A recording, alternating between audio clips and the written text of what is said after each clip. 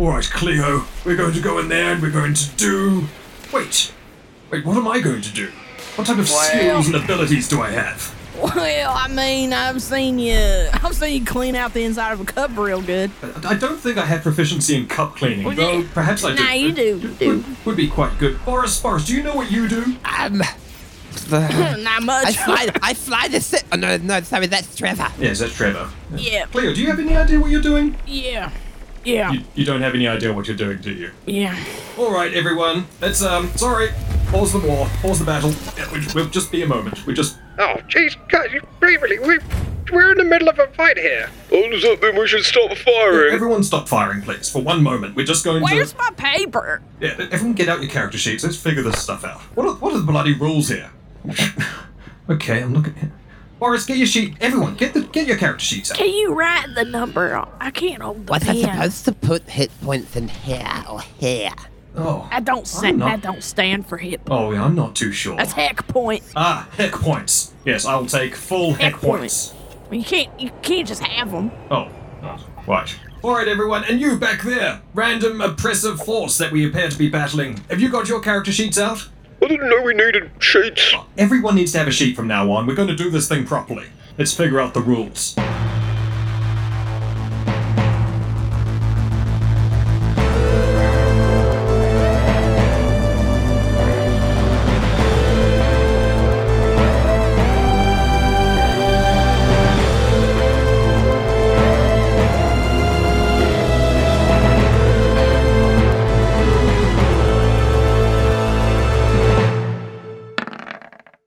Hello and welcome, everybody. This is an extra special installation of that ongoing saga that we refer to fondly as being the Backwater Bastards in space.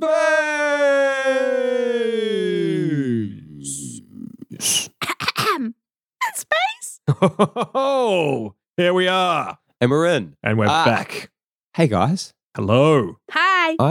I'm your dungeon master, Dick Dynamite. I have with me today, as always, and not really playing a character. It is just Just Daniel. Just Daniel. Just Daniel. Oh, it's just Daniel. It's me, just Daniel. That's how. Debatable. You know, Yeah. he does play the space jelly Dr. Z. Oh, and I cannot wait to tell you all about Dr. Z and who Z is. And then, of course, the troubled mind behind Earthsun Explosives expert Cleo. It is Taylor. Bees. That's That was what was in me. the bees. Well, you need to get those bees out, Tay. Well, we have tried. And steering this spaceship through the misty mountains that are asteroids floating out there in the void, through past galactic interstellar worms, it is the dastardly DM Dick Dynamite. Thank you. I thought you were going to clap for a second there. But, okay. So why have we gathered here, folks? Because we're going to play a game. We got to play a game, but before we can play a game, you got to explain the game, right? Yeah. We got to set some expectations. Got to build some foundations. Don't hate the player. Hate the game. We got to talk about rules. Exactly, We got to talk about what is, because that's what this is. That's what this episode here is. What is the Backwater Bastards? What is it? What is it? What is that thing we call the Backwater Bastards? First of all, we're an actual play podcast, but we're also some sort of, like audio drama, improv comedy nonsense. But what we do is we play a game. We play a tabletop game. Mm-hmm. We do. And it's in space. It and is set in space. It's basically we're beta testing. It's the closed beta of a system that I personally have been creating. It must be a time called Orbital Refuse. Oh, we got in there, Taylor. You and I, closed beta testers. Closed beta. And at its core, Orbital Refuse. How do I explain it? It's I play a fair bit of Dungeons and Dragons 5th edition. I liked some of it. We even did disliked together a lot of it. Yeah. So I thought let's throw out all the stuff I don't like, and what's left. It's not very much. So, So the first thing I thought was I don't like classes, especially if we're doing a space thing where you want to have aliens and robots and all sorts of craziness. We don't need classes. We don't need classes is unnecessary. So the way a character in Orbital Refuse works is they've just got one set of stats that is advantages and disadvantages. That's it. So anything that would be a skill, a stat, a proficiency, anything like that in some other game, we just call it an advantage. Yes, it's super simple, but it's a lot of fun. But it's a double-edged sword. It is. Well, yeah, when you make your character, you've got these points. You've got 3 points that you can spend on advantages. And advantages, they cost like 1 to 2 points. You don't get very many, but you can get more of these shiny little points by taking some disadvantages. And that is how we played our characters. And when we played D&D and when we played other campaigns, we always like to play a little bit of a broken. Maybe they suck a little bit. Maybe they're not Just the like greatest.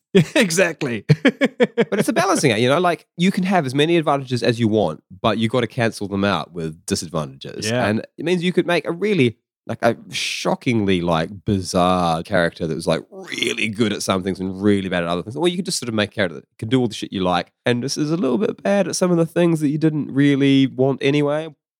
Okay, so you're looking at that, you have the basic stats. So you got strength, you got speed, you got dexterity, and you've got durability. Mm. And I didn't put any intelligence or charisma because I feel like those are really different things. Intelligence doesn't mean any one thing in the real world. So in this game, that's how it works as well. So your physical stats, you can have those increased or decreased. And say you're making a dexterity roll.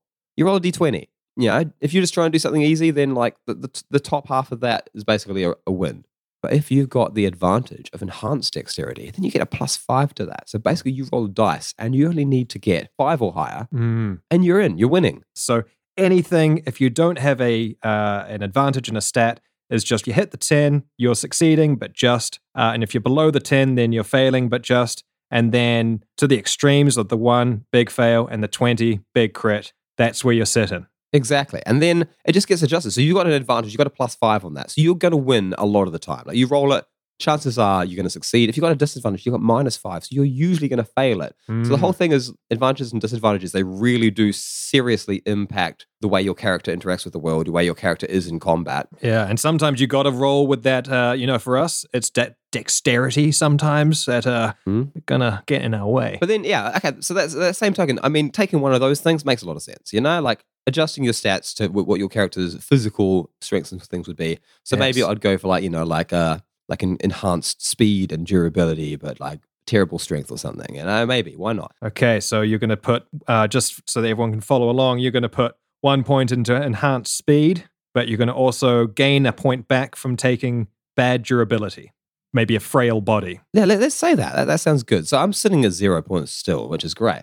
3 points to spend. Then you're going to need some sort of weapon proficiency, probably. You don't have to, but it makes a lot of sense. So it's pretty streamlined. You've got your one-handed blasters, you've got your two-handed blaster rifles, you've got your one-handed energy weapons like energy daggers, energy blades, or you've got your two-handed energy staffs, and that's it. So basically, you're breaking things down into simple melee and long range and medium and short range weapons. Yeah. So here's the other thing, right? All your one-handed weapons, for the most part, they all just have a D6 dice. There can be modifiers and so on, but generally speaking, a one-handed weapon, D6 dice, two-handed weapon, a D8 dice. Okay. Simple as that. Now, durability, the enhanced and decreased durability. Say I get poisoned and I have to roll. I'm getting a -5 on that roll because I'm using my durability. But not only that, it adjusts my hit points. So every single character in this world, unless they're some sort of giant dragon or something, some NPC, but every normal humanoid character has 10 hit points. That's it. Just 10 hit points. Mm-hmm. You take the decreased durability or you lose some. You only got 7. If you take That's what I durability, did. you got 15, like Cleo. But that's it. There's only 3 different hit points that you can ever have. Combat. I haven't really talking about combat, but I guess we should mention this. Combat, so this is the whole thing. When you've got a +5 and your chances of hitting are so high, there needs to be a counter to that. And the counter is contested rolls. So every person in the fight has, at the start of their turn, 3 energy. And they can spend that energy on their turn, but they can also spend that energy on anyone else's turn. Yes. And the only real caveat of that is when they're doing attacks, actual attacks, they have to do it on their own turn, and they can only do as many as they have weapons equipped. Right. So I'm sitting here. You're coming at me with 2 blaster rifles, perhaps shooting away, and I could either just hope that you miss and do nothing, or I could use one of my energy points to start rolling away, start trying to dodge while you're shooting at the same time. Exactly. So, say I'm coming in, maybe I'm running in. So I'm spending an energy point to move. Again, movement speed is a fixed amount. Unless you've got a speed advantage, then you can move further. It's all it kind of explains itself now that I've started. But I move in, I shoot one weapon, I shoot the other weapon. So I've used all my energy. Mm-hmm. At this point, great. Like I could do a lot of damage to you, but you've still got your energy, so you could decide to just duck for cover, or like, lift something up to block yourself, or maybe you're telekinetic and you raise up a telekinetic barrier. There's all sorts of things you could do. Like anything you can imagine using your equipment and your skills. If you've got the energy to do it, you can just do it. It's a storytelling-based combat system. So I try to do something, I counter that with this thing. It's like that playground play of like, oh, you can't hit me because I've got wizard armor, but with rules to make it fair. Yeah. So let's say Dan, who you're shooting at, Dan uses all 3 energy doing something. I'm spent. Let's say he fires off a single shot back at you. He throws up a shield, maybe, just to cover himself while he runs, and he goes to hide. So he has done 3 things, and now he's out.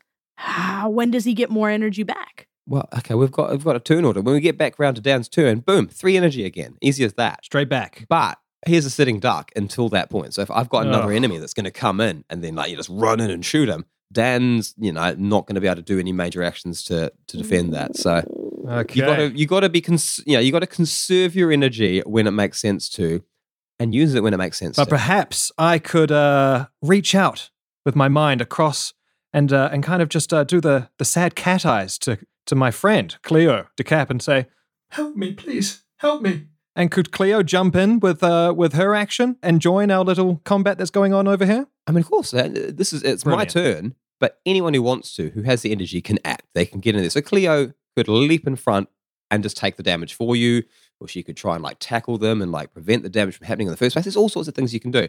And it's basically, if you can imagine it and it makes sense, it's my job to, arbitrate Yes. arbitrate on that and make a reasonable decision based on the dice rolls. Yeah. Because, you could say, I do this and then roll a dice, but if what you're trying to do is impossible, then the dice can't let you do it, no matter how well you roll. The dice will only let you achieve something within the physics of the situation. Okay, so what if, Dickie, I've got my shield up. I've used a point to activate my shield. I'm standing there in defensive stance. You're fired away. Shit, you've hit.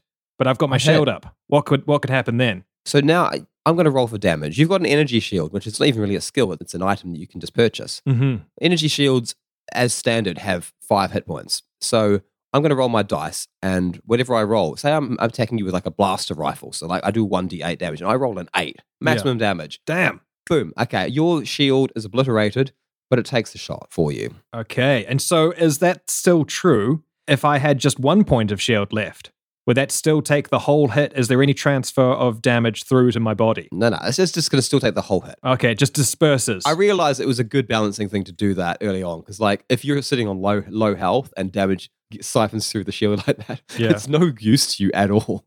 It needs to block things. Yeah, it's fun and it makes for kind of Hail Mary moves. Like, why would you ever use an energy shield if you could just dodge? It needs to be just as good as dodging. So that's how it works, So 1 pip of energy shield is still just as strong. If you can use it correctly, it can save you in a pinch. But even better, like say you only are taking like little bits of damage, you just take 1. Like it just chips away at your shield and it stays up. So you can like take lots of little damage or 1 big damage. Yeah. And then there's armor. Yeah, so how's armor work? If you had armor and you took damage, it just reduces the damage. So standard armor in the game reduces all damage by 1. Cleo doesn't even have any. Initially, I wrote no armor because bear. Yeah. No armor because bear. So Cleo and Dr. Z both standing there out in the open. It's that Tekken level where you do the training. Cleo's not got any armor on. I'm wearing a piece of armor. We both take a blaster hit. What is the difference between us? What happens? Oh, it's simple. Say I roll a 6. Mm-hmm. Cleo takes 6 damage. Z takes 5 damage because he's got armor. So can you get better armor that gives you a +2 or +3, or is that up to the DM's discretion, or is this... That's definitely DM's discretion. I mean, like, conceivably, it's a thing that could exist in the world, but I've not awarded anything like with like serious like bonuses to damage or armor or anything like that yet. The real sort of the balancing, the way I've been playing it, I really do like having very standardized numbers. Yeah. Because it forces the thing to be about strategy and storytelling rather than, crunching these numbers. Yeah, it's really fun. Yeah, the numbers, they stay simple and they stay the same so that you know. Everybody here's a professional artist, so guess what we got rid of? Yeah, the numbers. I hate math.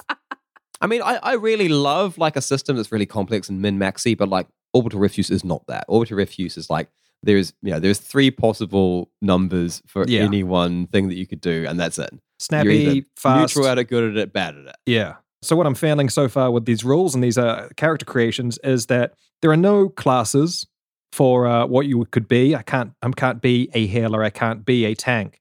But it's about what you're wearing. It's the gear. It's the loot that makes you who you are. But it's also kind of what you want to be, isn't it? I mean, Like I definitely, but- wanted to Yeah. be an explosives Yeah, I mean, the expert. advantages and disadvantages, they can do a lot, you know? I mean, you can give yourself a bunch, because you could be an alien species that, Dr. Z is a jellyfish. You can have I'm a job. And Yeah. he's a psychic jellyfish. Or you can be what you want to be. So you could have like superpowers. You could be an alien that can fly. Why the hell Oh, not? Why didn't we do You that? could be an alien. You can be an alien that shoots lasers out of their eyes. Why didn't we do that? Yeah, you could do it all with your advantages and disadvantages, and you could take disadvantages. So like you could be like a Luddite who can't even use this fancy equipment, but you've got all these crazy physical bonuses. Yeah. So you can swing it either way. It's like warrior versus magic user. But I guess what I'm getting at is like if I typically play a healer in a game and then I come to this game and I want to continue being a healer, then I just equip myself with medical kits and the type. And is there anything else I could do to kind of give me that feeling of a healer?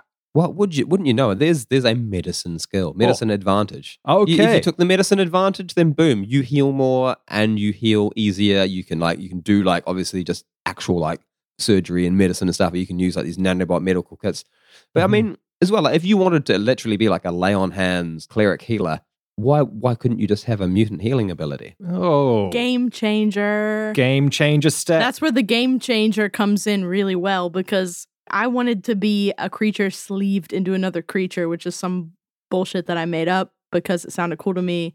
And like, I just wanted that. It wasn't in the list. Like, I couldn't pick that, but I asked for it because I wanted to have this sleeve engine that I carried with me that was like not very good, like a broken one. And that was kind of why I was poorly sleeved, and it explained my insanity disadvantage. yeah. And like, I wanted that for story purposes. And, I asked Dick if I could have it, and he said yes. So on my character sheet, I also have this like minor game changer, the sleeve engine. Yeah. Why don't we unpack Cleo now? Like let's do it. before Let's we do even it. start looking at her stats and her equipment and stuff, like who is Cleo? What is Cleo? What does she look like? What's the concept behind this character in the first place? There's the bear behind the tape. We know so much more about Cleo now than we did when we made her.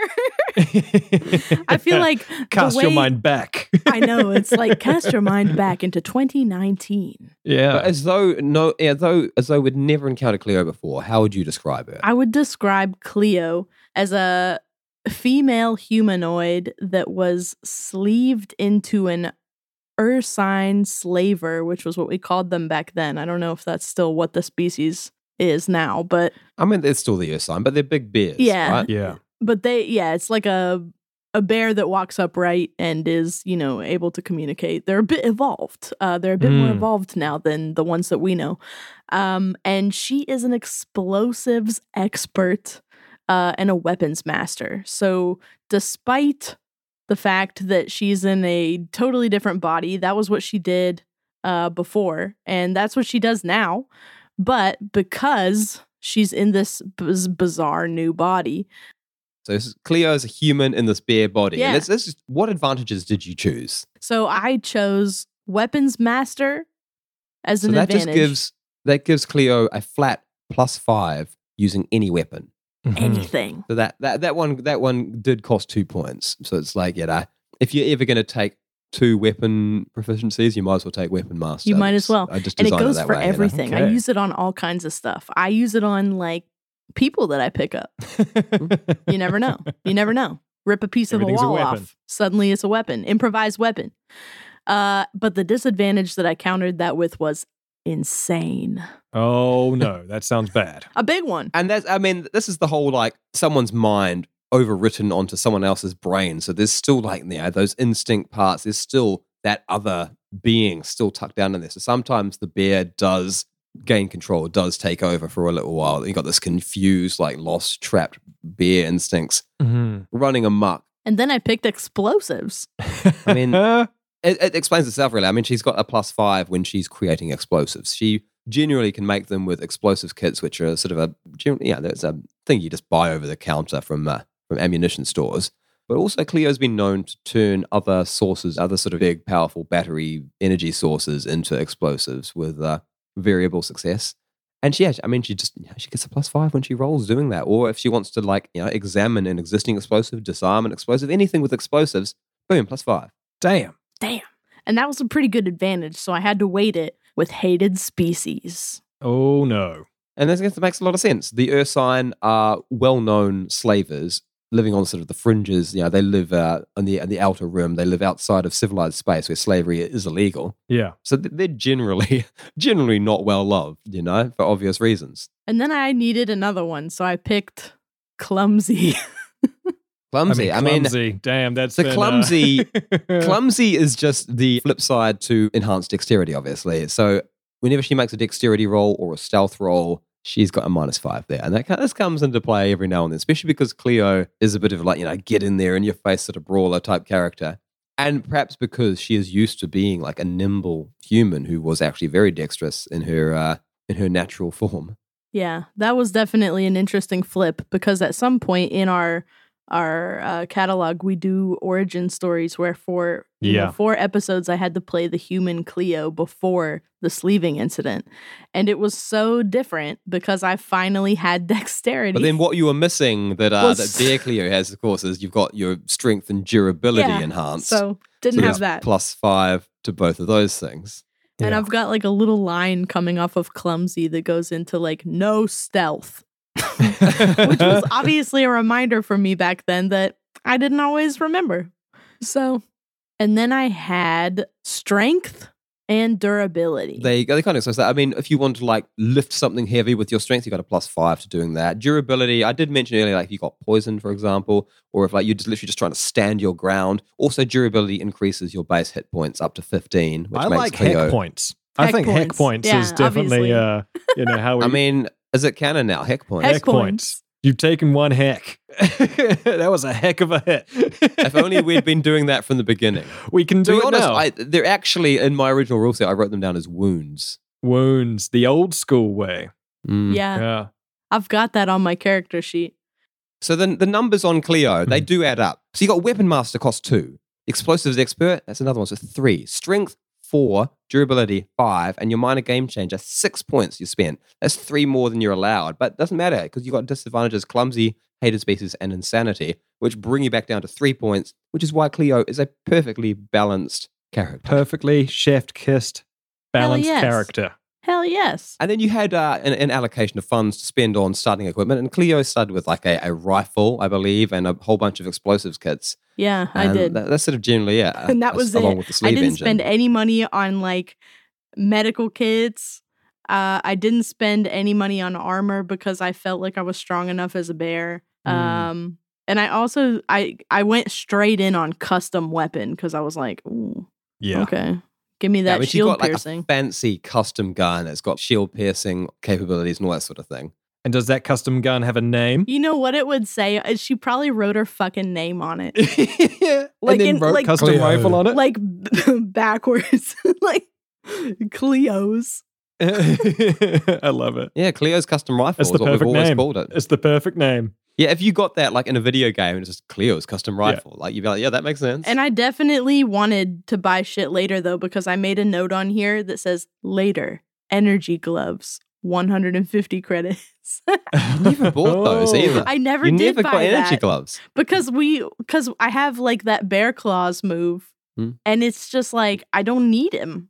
The bear claw move is so good that I've never felt. The bear claw literally does the same amount of damage as the energy gloves would because that's part of your bear body. So. Yeah, and because I'm constantly making explosives, I find myself buying reagents way more than anything else. Yeah. So most of my money goes to food and reagents, just like real life.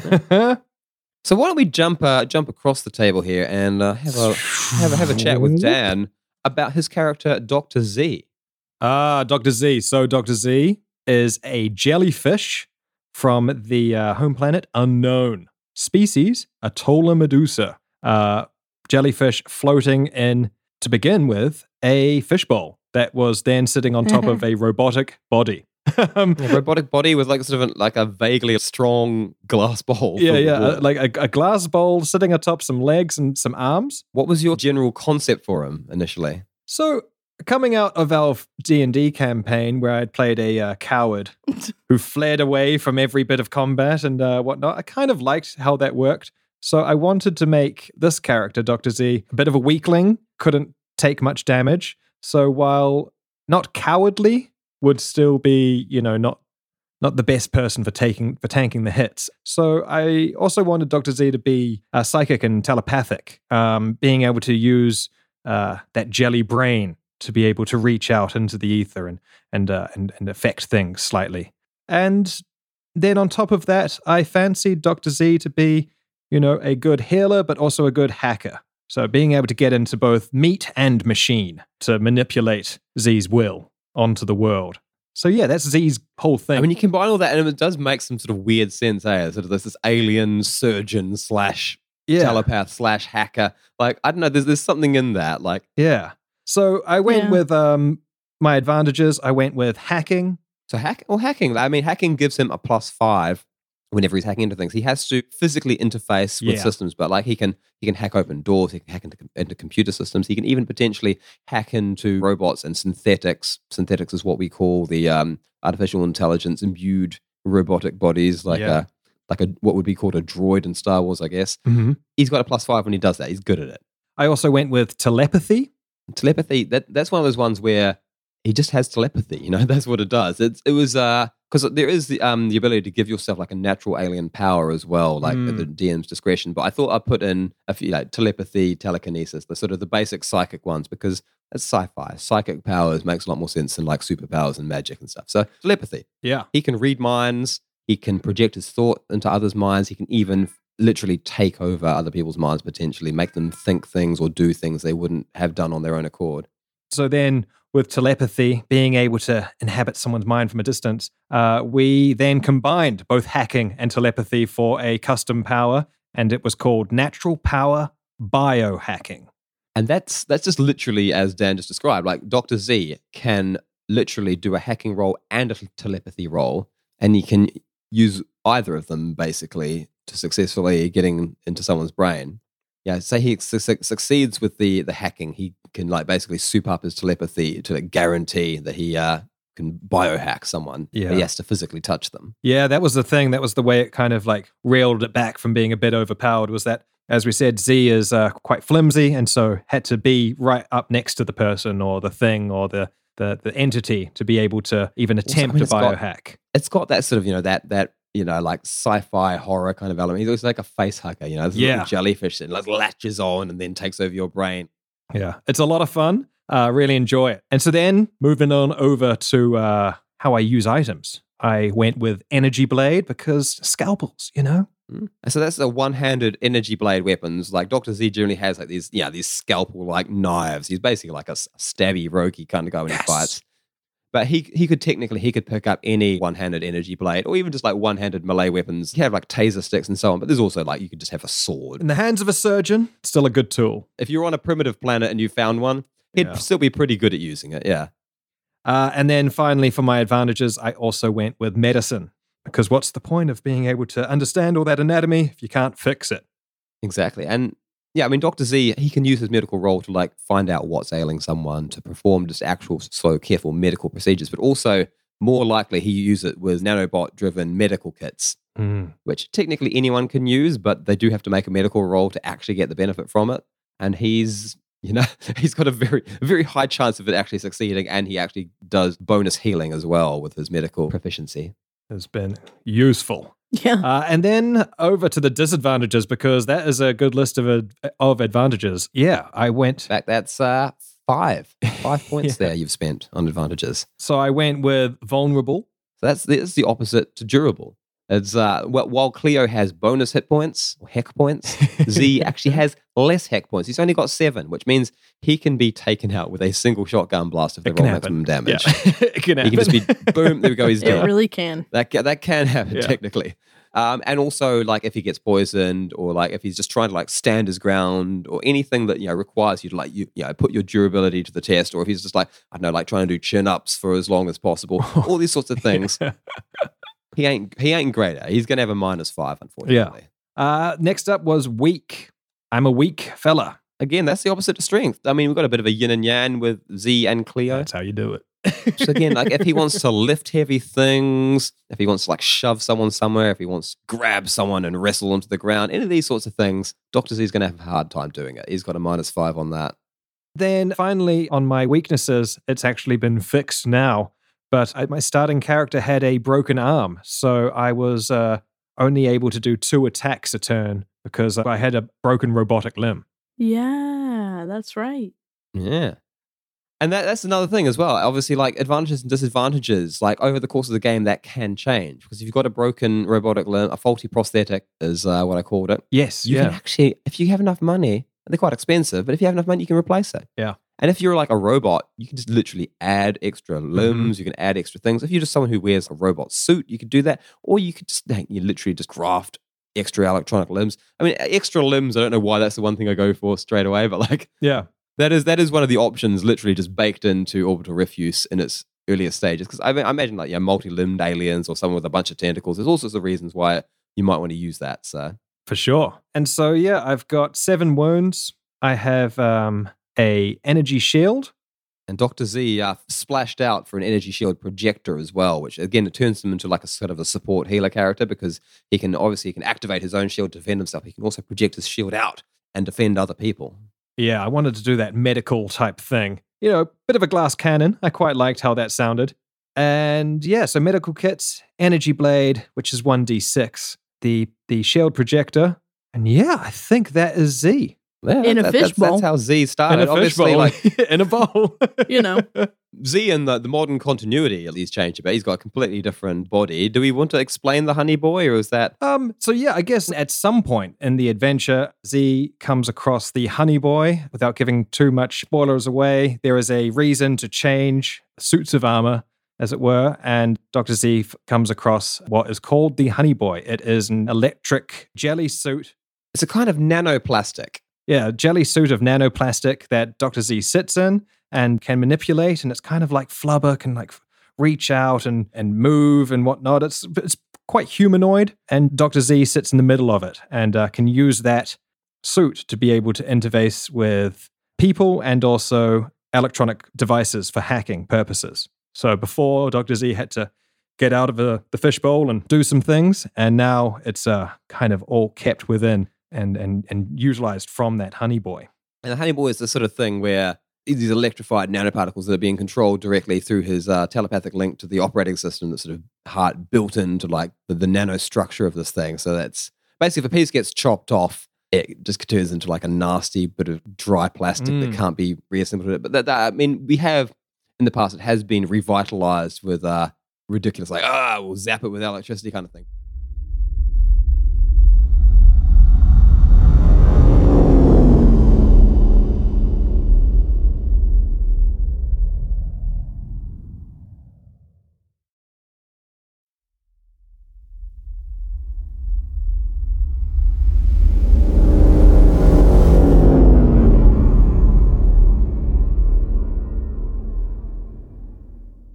But yeah, so then that's Z, and that's where Dr. Z is at currently. So these two, they're buddies. They travel in space. Whereas they had another party member who joined them for a large portion of the first season, Herodotus, Arthurian member of the third.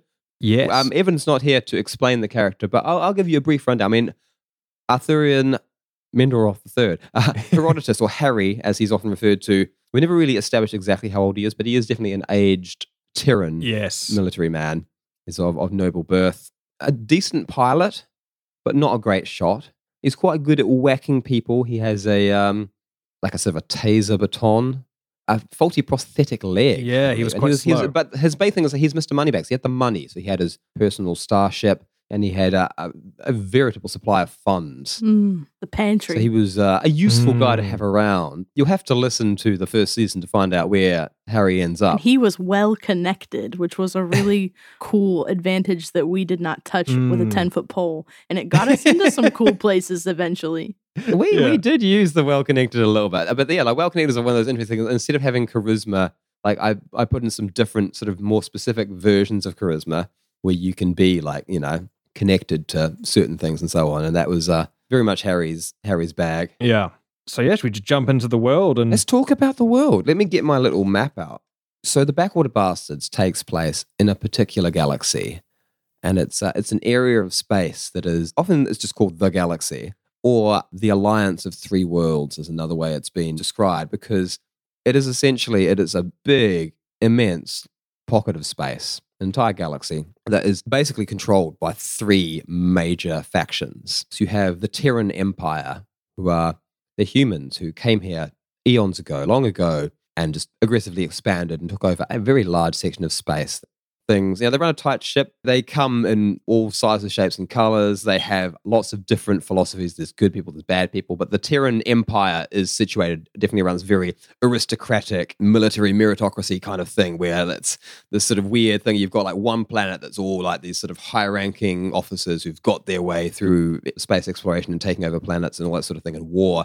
And then you've got aristocratic body as well of all these well-to-do people who have inherited their wealth and power. Mm-hmm. But they run things from a planet called New Terra. Okay. If you're from our terra firma down here, you might know that they probably named it after their old planet. But the history of Orbital Refuse doesn't really go back far enough to talk about this Earth, so don't worry about that. This is it's like Star Wars. Humans are just there. We don't know where they came from. This isn't Dune.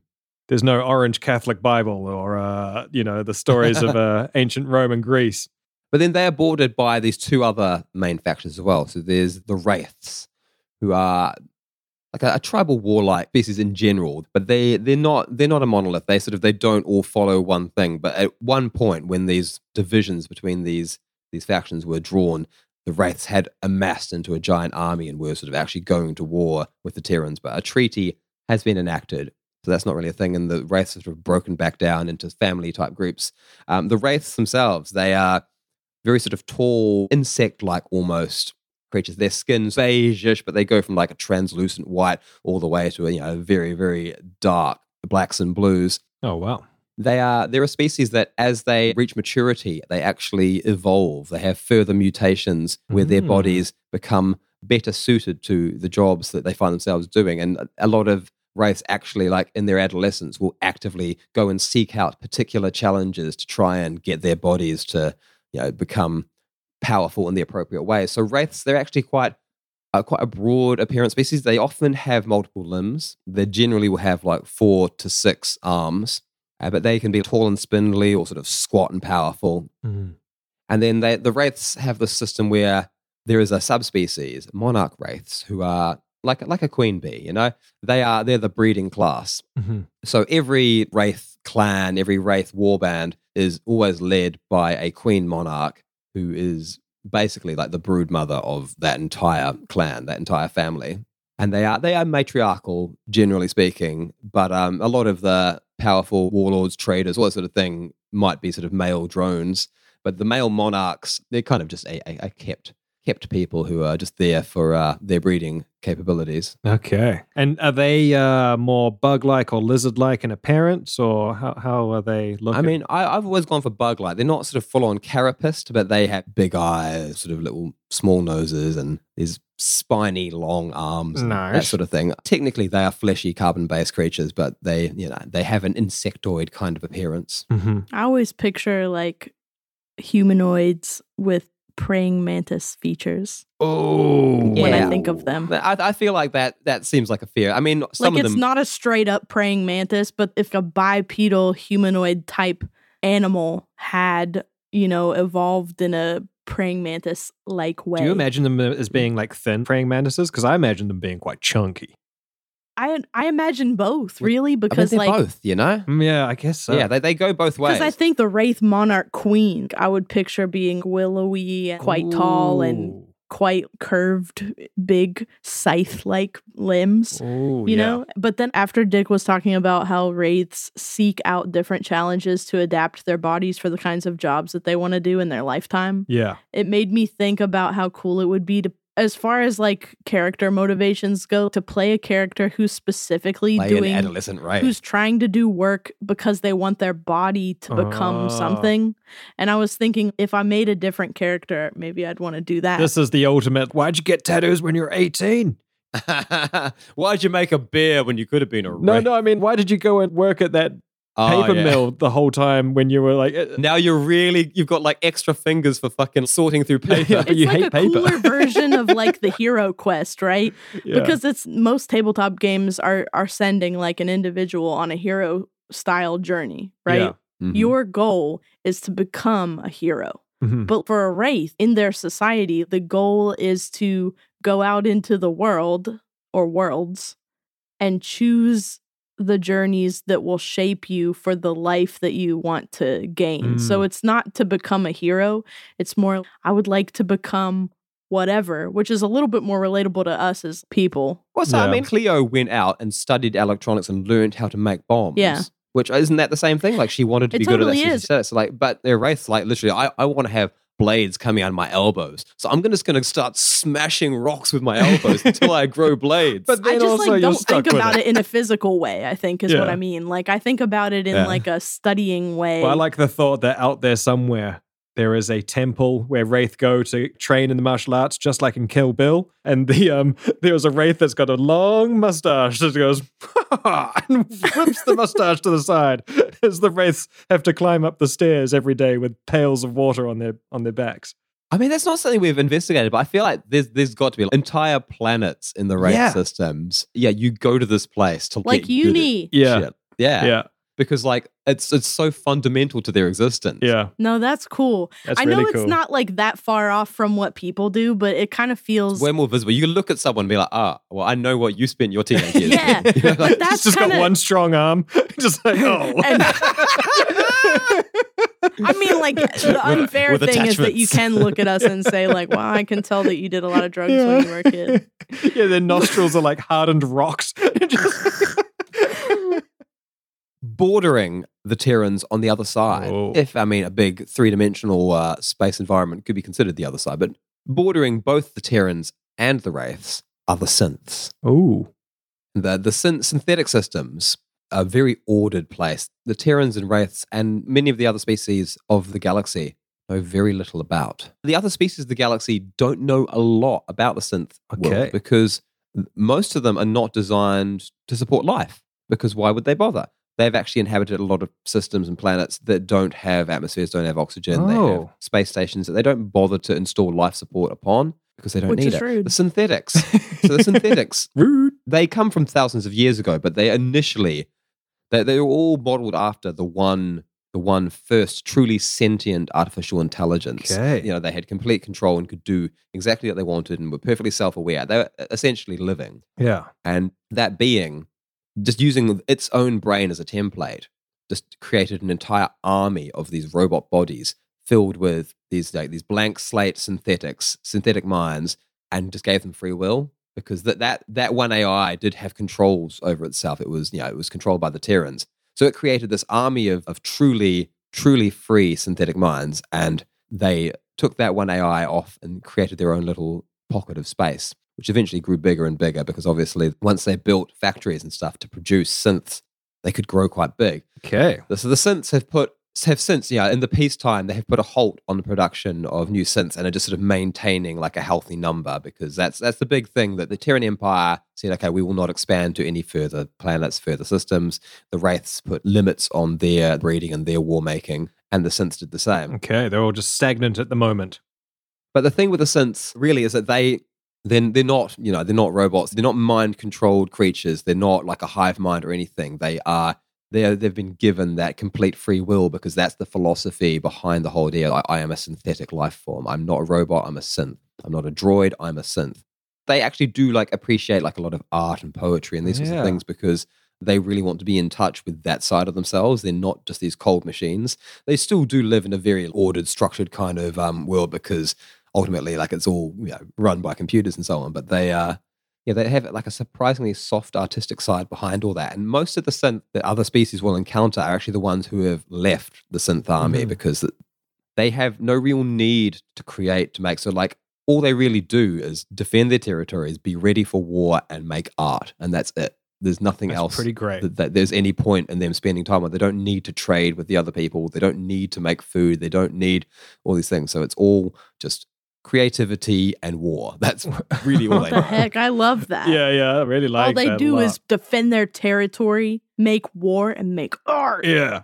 And they pay their God. artists. That did it for me, though. I was Yeah, I'm into it. What? We've not delved hugely deep into these. We've seen quite a bit of the Terran Empire, mainly through Harry. We've not seen a heck of a lot of the Wraiths or the Synths. I want to be that now. I love how like everything I described. Like, I want to be that. No, I want to be that Yeah. one. Well, because But we that's went how- ahead that's and how we just these invented things our should own be, isn't it? shit. But that's the thing. Like, so now I've described these three factions. You got to remember that there are a myriad of species because these three factions, they might control entire swaths of space, but Right. a lot of those planets that they are controlling are actually have their own indigenous populations. There are species beyond counting. So some of the more common ones that we've run into, for example, there's the Darks who come from the planet called Darkn, which is actually a system that orbits in and out of the Terran systems. Okay. And then on sort of like a converse orbit to Darkin is Dias, where Cleo comes from. Indeed. A planet that mostly stays within the human systems and every now and then goes out. The Darks, they're just sort of blue humanoid species, very similar to humans in terms of like their physical capabilities and so on, but they have blue tentacles on their head that they sort of slick back lovely. like hair and style. Yeah. Because they exist on the sort of the outskirts of the actual empire, a lot of them spend their time, like committing piracy and larceny and that sort of thing. no. As you do. Because As they- you do. Because they're technically like they're not beholden to the state, so kind of whenever they come in and even do any trade, they are effectively being pirates. Okay. As far as the Terrans are concerned, That bureaucracy then. but a lot of them can be found in mid-space, and I guess we should really talk about mid-space. Yes. What is mid-space? What is it? Mid-space is a space station sandwiched in between these three Cold War empires. Is just a little spot of neutral space, and within that neutral space, there are sort of a few satellites and that sort of thing. But the main station is Mid-Space Station. It is a big metropolitan space station equipped with life support that was initially created as a kind of almost like a UN or a United Systems, whatever. It was supposed to be the place where these three empires would come and have peace talks. But now that the war is no more, it was abandoned and has basically been turned into Not that. it's a criminal hub, really. Oh. It's a lawless place where people from all over the galaxy have decided to come in. In mid-space, there's this big, old, ancient thing created by all three of these empires. So it has Terran architecture in some places, real synthetic architecture in others, real key Wraith influences all over the place. And it has That's so cool. a lot of it has fallen into disrepair. So there's one side of it which they call like mid-space proper, which is where they've got all the lights running and they've got everything working, and that's where a lot of people live. Then there's an undercity, the night city they call it, where all the lights Oh. are off. And there's all these empty, unpowered skyscrapers, a dark, hidden, shadowy section of mid-space. Damn, it sounds like a perfect place to set a campaign in. Yeah, I mean, Wouldn't you know it? sounds like a cool place to have a Backwater hideaway or bastards, something. Yeah, exactly. You know? Yeah. Guess where we start our story. Oh, okay. So Midspace is filled with these three different races and many, many more that live there. You mentioned synths. Now, are there robots? Are there droids? Do they exist? Can they exist? What's different about them? So technically robots Mm. can exist. Robots with artificial intelligence within them do exist. But if they've been created, not as a replica of that original self-aware Okay. mind, then they generally are not considered a synth. Mm-hmm. Even though functionally they might have just as much life in them. They might be just as convincing a synthetic being. Like the synthetic, they call themselves that because of a philosophy of where they come from, really. Okay, yeah. And as well, there are legitimate, like there are artificial intelligences which are less lifelike, and there are robots that literally just have like sort of basic operating systems running them, and no sort of spark of self or self-awareness or anything that could really be considered a synthetic life form whatsoever. Okay. generally speaking, most traveling around the world doing my own thing, robotic bodies that you encounter, probably going to be a synth because like a robot just isn't going to have the drive to do that. Okay. So I have a question. What is being traded in this world and amongst this universe? What is the currency? Money. Yeah. Well, I got real creative in naming this Oh, one. yeah? Credits. Credits. Brilliant. Credits. Okay, but here's the thing, credits, it's We not... need to rename this to Hecats. But if you're traveling literally between different star systems, throughout the galaxy, there's no sort of unified like internet. There's certainly no unified banking system. There's no universal currencies. So some of these planets do have their own currencies, but generally trade, especially trade when you are living on the fringes, you're an adventurer traveling from planet to planet, is done in credits. And credits are literally the same power source that powers the ships, the blasters, the lights in your house. It's a two-for-one. Substance. Yeah, it's a substance called star sand. Okay. I got real creative in naming that one as well. It has its own indigenous name in the Wraith language, but it's hard to say with a human voice. But it does literally translate into star sand because the Wraith have very literal names to all their things. Like they've got a planet where all the Wraith seers live called Future Gaze. I love that. They've got another planet that's just called Battle. Okay, I really like that though. It's a name it what it is kind of deal, especially when you're dealing with lots of languages at once in like a super. I mean, how many different aliens are going to come across a thing? It is what it is. So the Wraiths, they're on the outskirts of Wraith space, and this is what allows them to maintain their power. Although they are this disparate, scattered group, they control this one planet called Sand, which is where the star sand comes from. All the star sand in the galaxy all comes from this one place, because this place is just full of it. And it's a substance that, in its raw form, you can just put in a little vial and be like, that's a credit, Yeah. That's credits. That's, this vial, like it weighs this much. That's 10,000 credits. It's pretty simple, but it can be refined and turned into the sort of the battery cell packs that power everything else. So you can create these energy shields, these energy blasts, these plasma cannons, these warp coil engines that let your ship just blast, across the galaxy. So what I'm hearing is that if we have just been paid for a job and we're in a pinch and we need to get the ship to fly a little bit faster to get us out of there, we can start feeding our credits, our literal payday money into the ship, into the engine to try and get that extra boost of speed out or start loading those credits into our guns and start firing them off. Yeah, well, that's exactly it. I mean, because it started the other way around. People were just trading in like loose star sand because that's what you use to power everything. So it was the most uniform medium of trade because all the technology runs off it. It's the one thing everyone needs. Over the years, it got codified into credits because it's made a lot more sense. Credits, like a lot of them just like rock around existing entirely just as a means of trade. But obviously they can be converted directly into fuel as well if you want. Okay. So, physical, tangible money. So, no credit cards? Very astute. Very astute. No, money is purely tangible. There's obviously, you could be on a planet and you could be in a city on that planet and you could go to the bank and you get a credit card. But as soon as you go somewhere else, it's going to be no use to you. That's the basic gist of it. So I have another question about all of these races, all these different species and different factions that exist across this myriad of planets and systems and stations. Are they all, this one is this one is that, and they stay within those bounds? Or is there a mixing? How to word it? Do things stay as they are in this universe? Are there defined boundaries? I mean, not the way we play it. I mean, it's a shifting universe. I mean, making massive, glaring changes to the status quo is a big choice. But we're a podcast. We need to tell stories. So obviously, things are going to change. So we'll find wraiths on other ends of the galaxy. We'll find synths. Oh, absolutely. I mean, it's a cosmopolitan galaxy. Like, if you go to any sort of like major like sort of trading hub or city, you'll find people from everywhere. Okay, cool. If you're on Terran system, it's probably going to be mostly humans. But when I say mostly, I mean like maybe 50%. Like there's still going to be a lot of other people. You go to mid-space, it's just absolute mishmash. Yeah. Every person you see is some other completely different species. And so this peace has been happening for how long?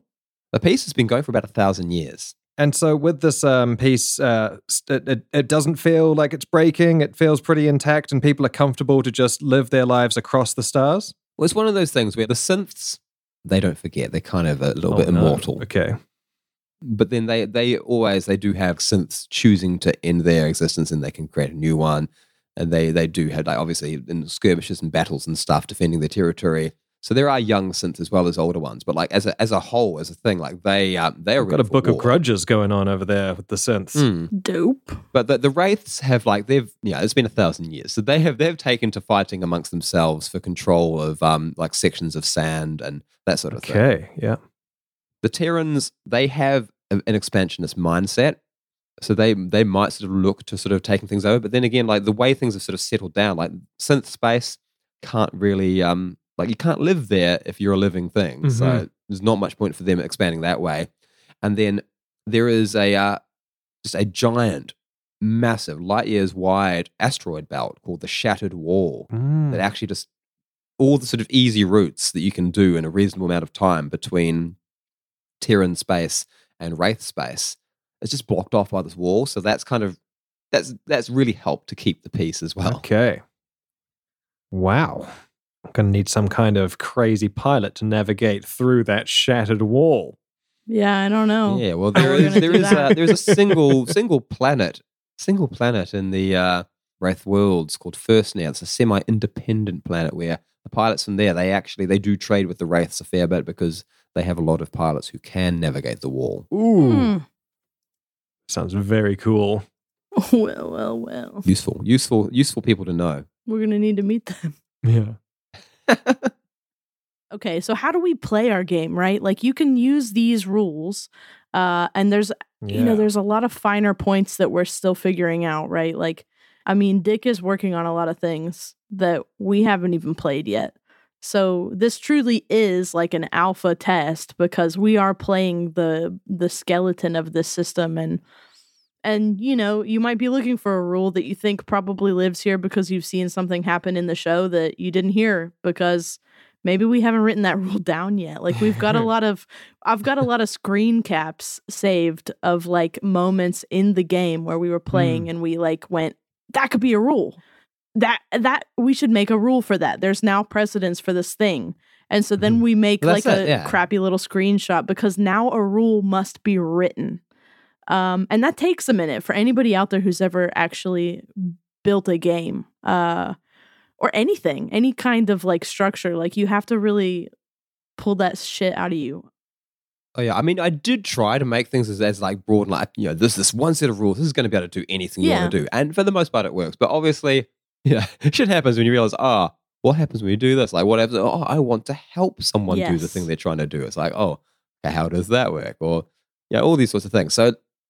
There's more to it than what we've unveiled in this episode, but you'll get there through the podcast. If you're in here for the ride, then you'll work out what's going on as we do.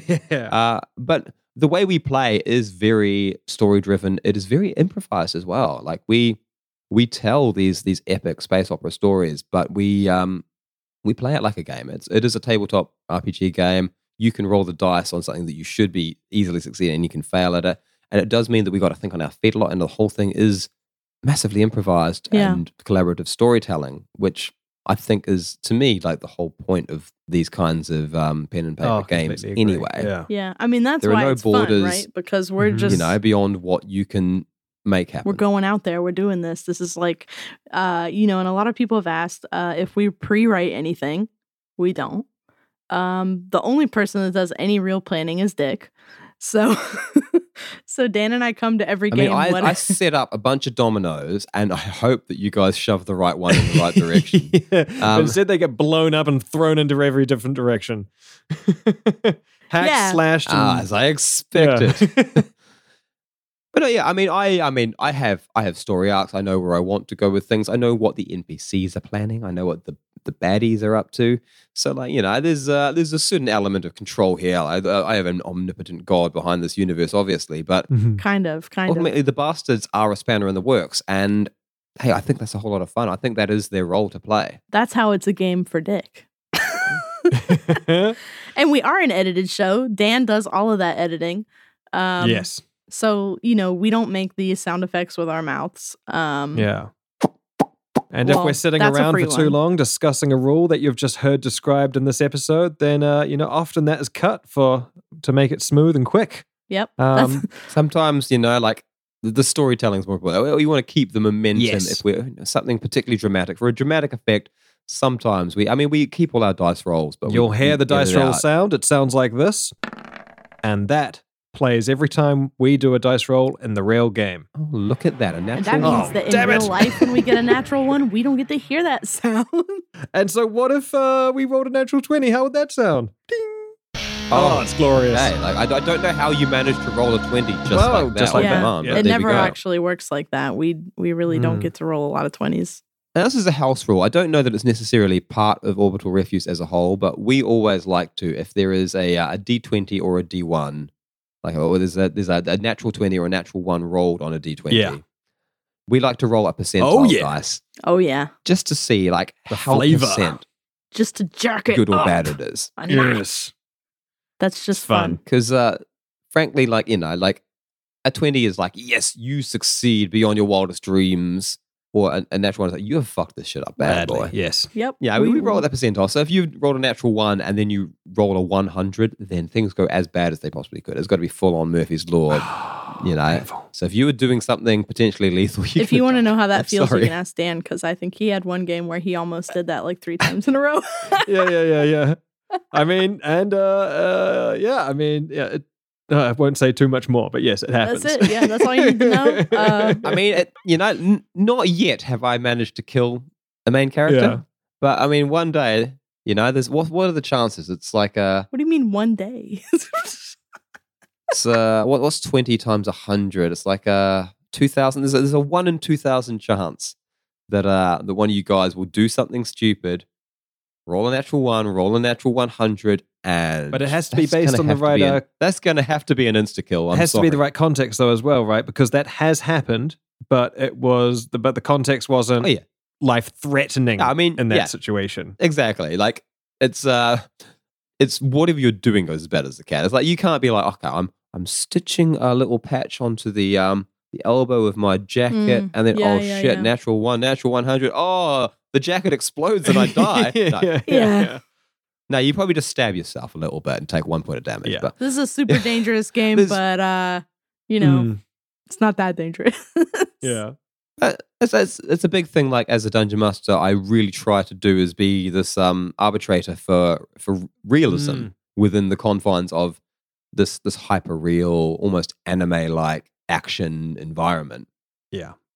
So there has to be consistent logic and physics to how everything works, and that is the one thing that this system is predicated on. Is like, yeah, you can make storytelling choices in combat, but if you're trying to do something that doesn't make any sense, it's not going to work ever, no matter what you roll. Yeah. Definitely. It's a lot of responsibility, but I'll take it Yeah. on willingly. And because we play like this, there's a lot of moments where, we kind of lean on each other because we've played together for a while now. It's been years. And we're used to each other. And like, We read I each other's think- minds. yeah. And if you're playing with a team and you're playing like, maybe you're playing this system, you're playing Orbital Refuse. And like, maybe you've never played with these people before. You're playing with a brand new party. And there's a lot of stuff that you can do to make that go easier and sound more like what we're making, because this is not a pre-written show. This is a show where we sit around and we completely like raw improvise what we're doing.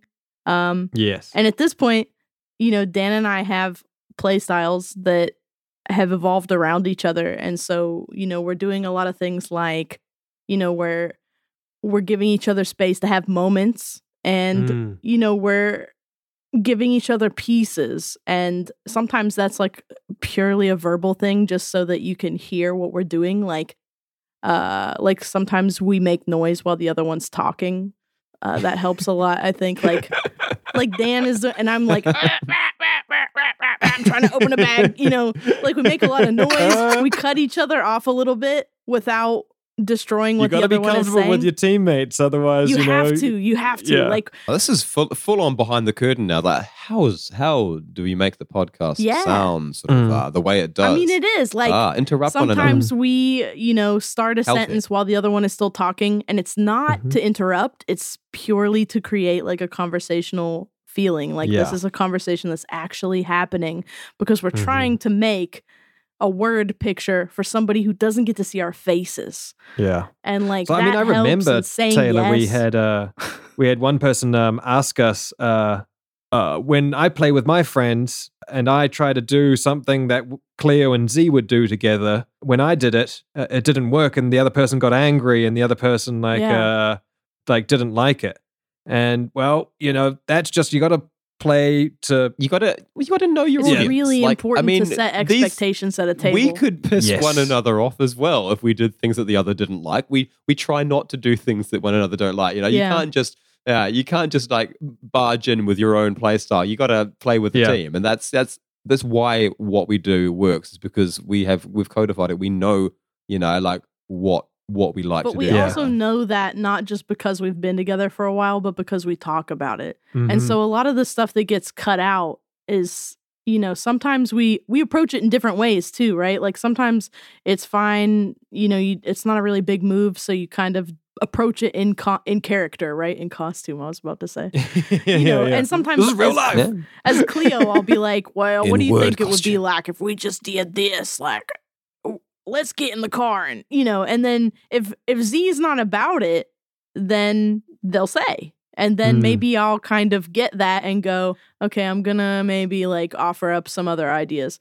But if it's something really contentious that could kill us, I might pause the game for a moment and just be like, can we talk about this for a moment? And a lot of people don't love that at their table because, metagaming. But that's okay at our table because we aren't playing like a raw It game. goes back to that rule one that of collaborative storytelling. Yeah. The main important thing that we always want to do when we're playing, whether it's for the podcast or for our own personal enjoyment, is we're building a thing together. All the time. Everything that we do, we're building a thing. I do not show up to sit in this seat and play with y'all and be like, I'm going to make sure that I get all the kills, and then I get all the loot, and then I get all the winnings, and then when I go to the tavern, the bards will sing songs of me. That is the way I want to play the game. Like, no, I'm super stoked if I fail. I think some of the best times everything that you do fails. is part of your Yes. story, Yeah. like, and that's the thing, like Taylor mentioning that, like maybe Cleo's got an idea, it's like, oh, I think we should do this, and then Dr. Z like disputing that, and it becoming like a back and forth. It's real That life. is the character's planning. Yeah. Like that is part It's of not the story. They're metagaming, planning the things they're going to Yeah, I mean that's how I like to play this here. The product that you're experiencing is my optimal play environment. Yeah. Like I'm with people that I like. We get each other. We understand what kind of play we all don't like. It's a collaborative experience where we're constantly helping one another move into the next space, and we're doing it together because we're playing as a team. And that's not every game. There are games where people have different play styles, where the expectation is different. But before you play anything ever, you need to know what everybody's expectation is, and like, it's such a big deal. It's the only reason this works. It's the only reason this works. You can have any game system in the world. You can have any rule book. You can know the rules really well or not at all. It could be the first day you've ever played or the 5,000th time that you could be a DM or not. But if you don't have the expectation sorted and you don't know what everybody, how they think it's going to go, what kind of vibe they think, like some people don't like the RP. Yeah, for sure. They're strange, but they exist. That's out there. I mean, some people are grid people and they just want to follow squares on a map, and they don't want to do. There's always been a lot of that, like For sure. I mean, why not? And that's another big thing about how we play too, is like our character creation concept. Like, Very like true. we don't build characters full out in the beginning. Like we don't write pages of backstory. And you know what? Before we go any further into that, I think that's a super valid way to, build a character. It's totally fine. There's nothing wrong with it. But I think like Dick said once to us that like, if you already are a hero and then you're about to start a campaign, like, then what? Yeah. Why would you put the most interesting stories about your character in the past? Yeah. Like especially if you're playing a campaign, these should be those days. These should be the cool things. Like, how often do you watch a movie or a TV show and like characters will be talking about a thing that happened in the past? And be like, why aren't we watching that then? Why aren't we watching that movie? Exactly. Like, don't be that. Like I mean, the way we've done it with the Bastards is that they do have some cool stories in their past, but we leave them untold so that we can do flashback episodes and actually But it's go also and do because those. we don't know them yet. I mean, as Yes. Tay says, it's completely valid. If you like to write backstories, then do it. But the way we play and with the way we've played for years before this game and in our previous campaigns, like our character backstories have never really been more than a paragraph because we figure it out as you're adventuring, and it was quite unintentional that we did it that way, but it then led to us being able to have a few episodes where we go back into the past. But it's important to us. I think it's kind of become the cornerstone of how I see character creation now, because Mhm. we've done that for a couple years. And I mean, like when I was learning how to be a teacher, they told us that, like specifically in that topic that we were learning to teach, they were like, people have acquired knowledge already just from hearing language because it was ESL. So they were like, people already have the words in their body that they've heard. And if you're learning a language, you already have so much knowledge in your body. And like if a teacher is teaching you a language and they just give you a word, then it's kind of like, all right, you might not remember it.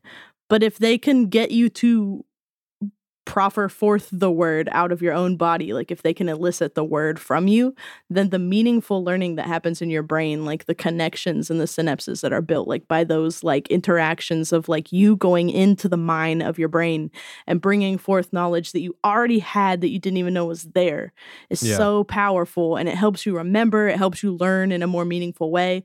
And I feel like when we learn our characters through living them over a period of time, like, I mean, that builds them way better than I could have. Being Cleo built Cleo better than then you could have than I ever could have Cleo. done it myself. Yeah. Like, No, for because sure. I didn't know mean, who she was when we made them. We didn't know them, and I think that's completely changed character creation for me forever. yeah. No, I completely agree. I mean, you had like an accent and a notion of making bombs, pretty much, right? And I saw a picture of something like from an anime that I liked. Yeah. There was like a bear with a robot arm, and I was like, I want to be that. Yeah. So, guys, there's a lot more we could say, but I think that about wraps up. Like as good a sort of a one episode explanation of what we are, what Backwater Bastards is, as we're going to muster. What would you reckon? I mean, it makes me want to now make a whole new character and play Right? again. What are you gonna be?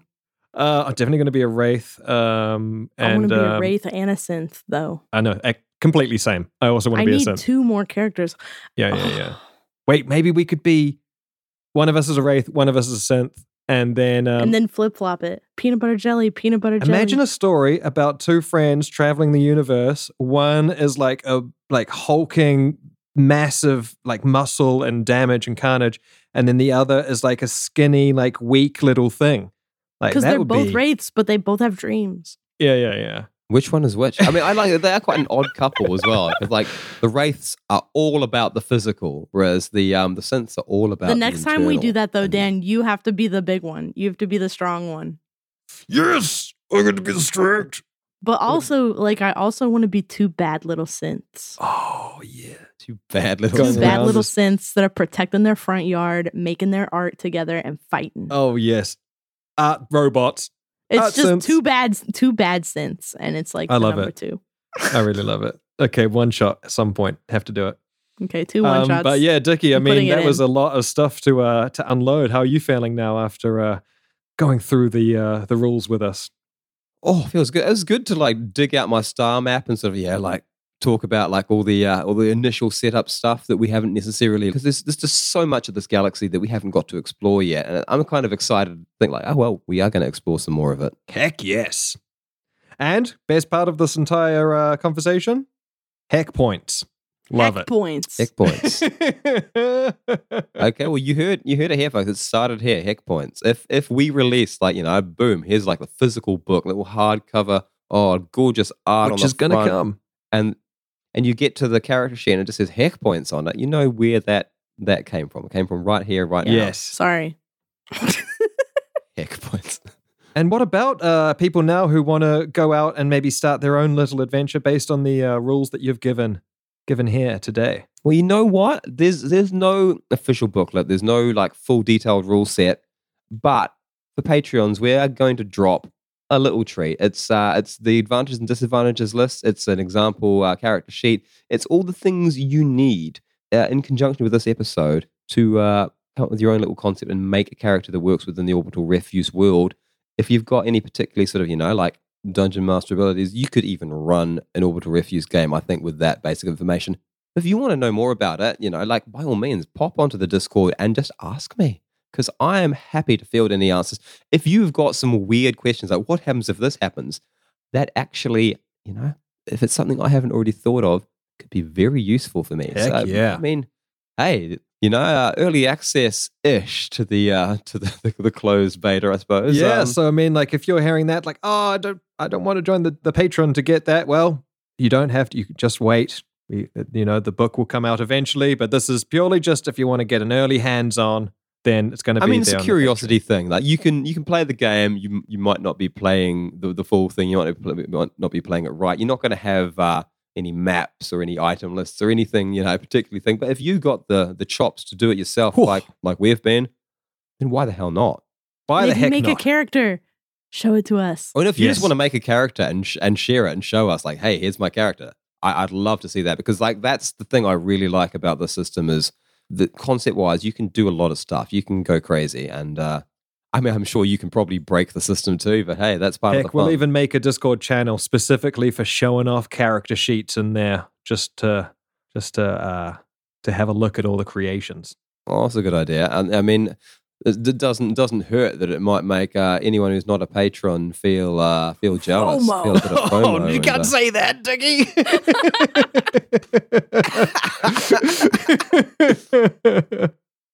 I'm just being honest. just like, hey, you could spend fucking £2. Take it. Cancel. you could. It's very cheap. You could. It's very cheap if you just wanted to sign up and get it. This is true, Dickie. The price of a piece of fancy fruit. Price of a piece of fancy fruit. And otherwise, other than that as well, if you do join the Patreon, you decide that we are worth your intergalactic credits, then you'll also get access to our sidearm, which is our side podcast where we just ramble and chat before our games. And it's just us, just hanging out, being friends. It's not super dissimilar to what we've just done. It's not. But it's just hanging out and chatting.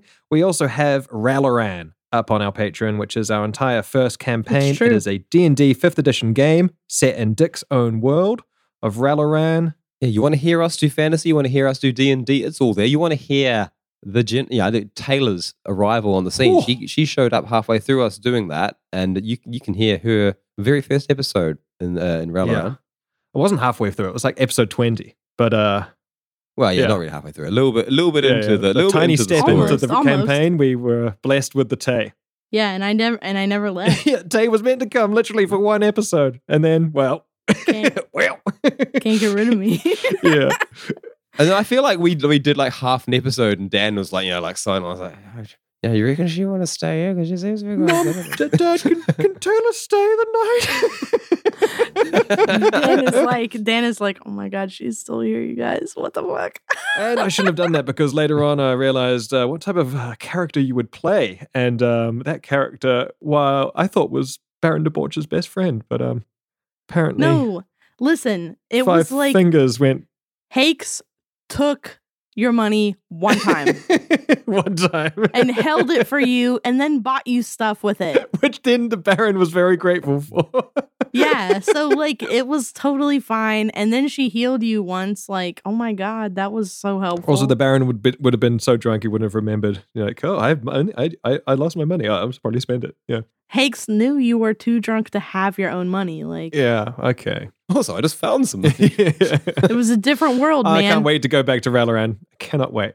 Ooh, you hear that, people? Well then. Yeah, thanks for listening. Hope you liked this very special episode. Yes. And please come back next time. I don't think there's anything more to say than bye. Bye.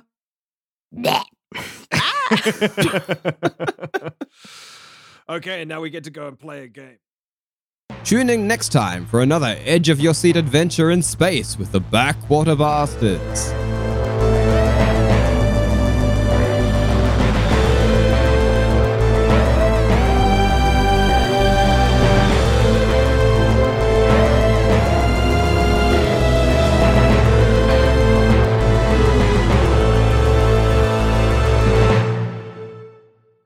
If you enjoy listening, but also have eyes, check out our Instagram, where we post drawings, illustrations, character art from our adventures.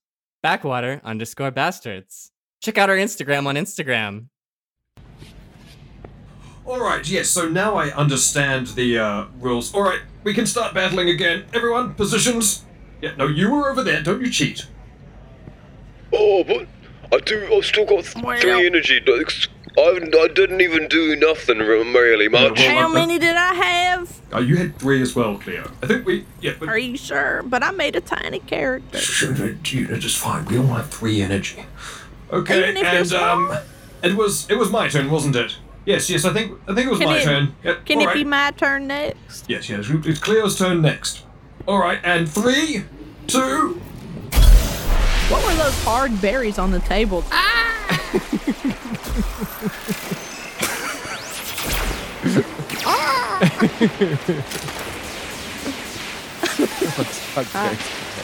Those are gone now.